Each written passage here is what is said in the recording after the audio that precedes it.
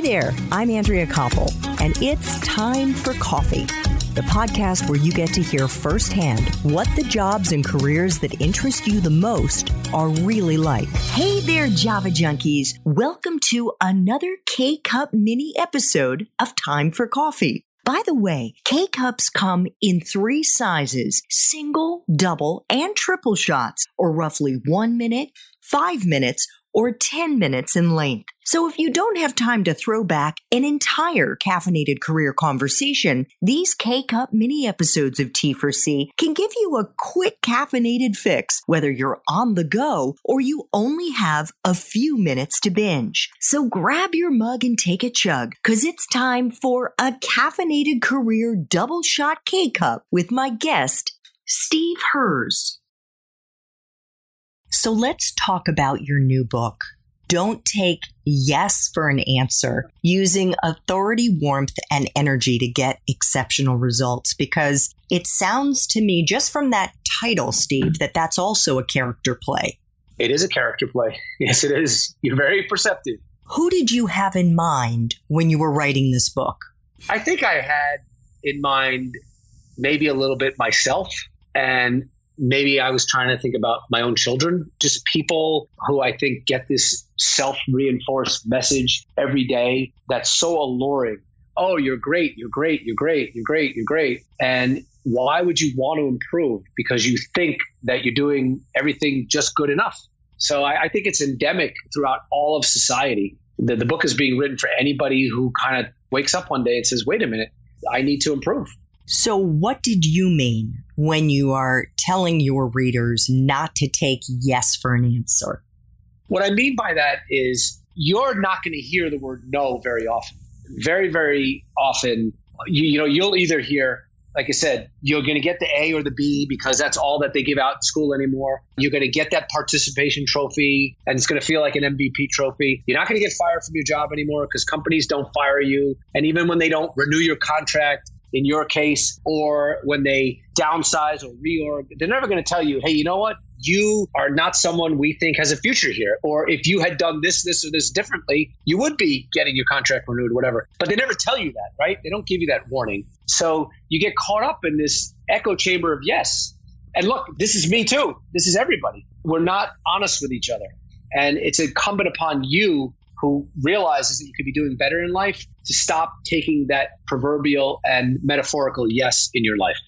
Yeah. I mean, clearly we do have a situation now in this country where we've got more people who have lost their jobs since the Great Depression. So a lot of people are losing their jobs because of the coronavirus. But I think what you're saying is under normal circumstances, most people, they'll be given some pile of whatever baloney as to why they're being let go. Or maybe as a young child, parents are bending over backwards, not wanting to disappoint their child, always wanting to build up their child. And so maybe that raises expectations to an unrealistic level.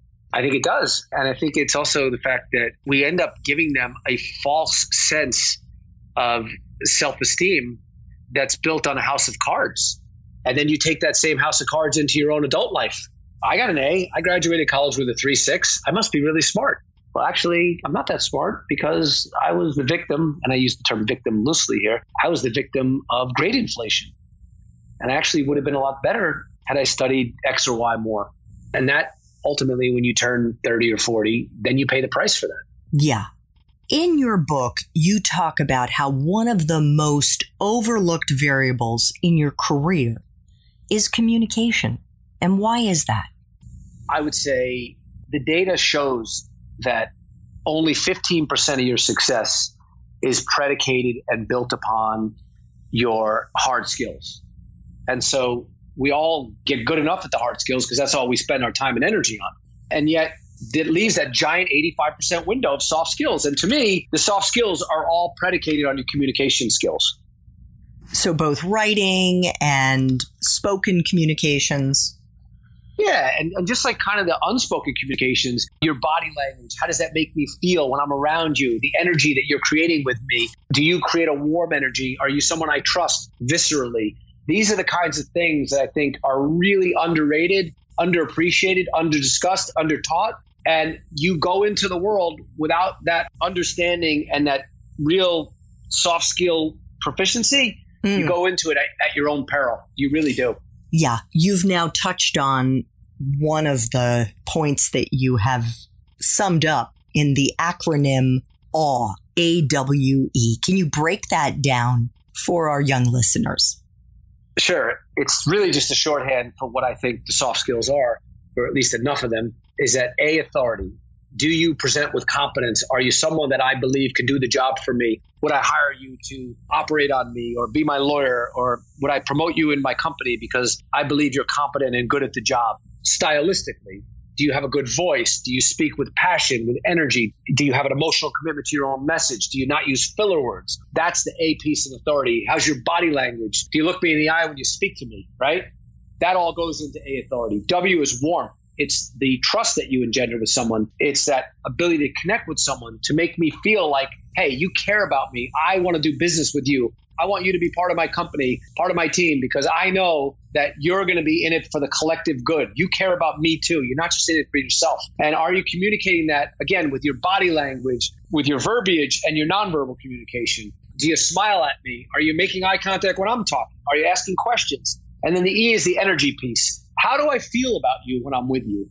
What kind of a dynamic is created between us? Are you the type of person I want to be more around or less around? And those are the qualities, I think, that assuming everybody is somewhat equal in the hard skills, those are the qualities that are going to propel you in your life. Because you are going to be competing against people that are also good enough in the hard skills. Yeah. So that's a distinguishing factor, the awe factor. That's my thesis, and I'm sticking to it. Thanks for tuning in to this K-Cup mini episode of Time for Coffee. If you want to listen to our entire caffeinated career conversation, please check out the show notes for this episode. Thanks so much for listening to Time for Coffee, where the professionals in the jobs that most interest you always have time to grab coffee, 24/7, no matter where you live. I have one quick favor to ask you. Remember to rate, review, and subscribe to Time for Coffee. Thanks so much.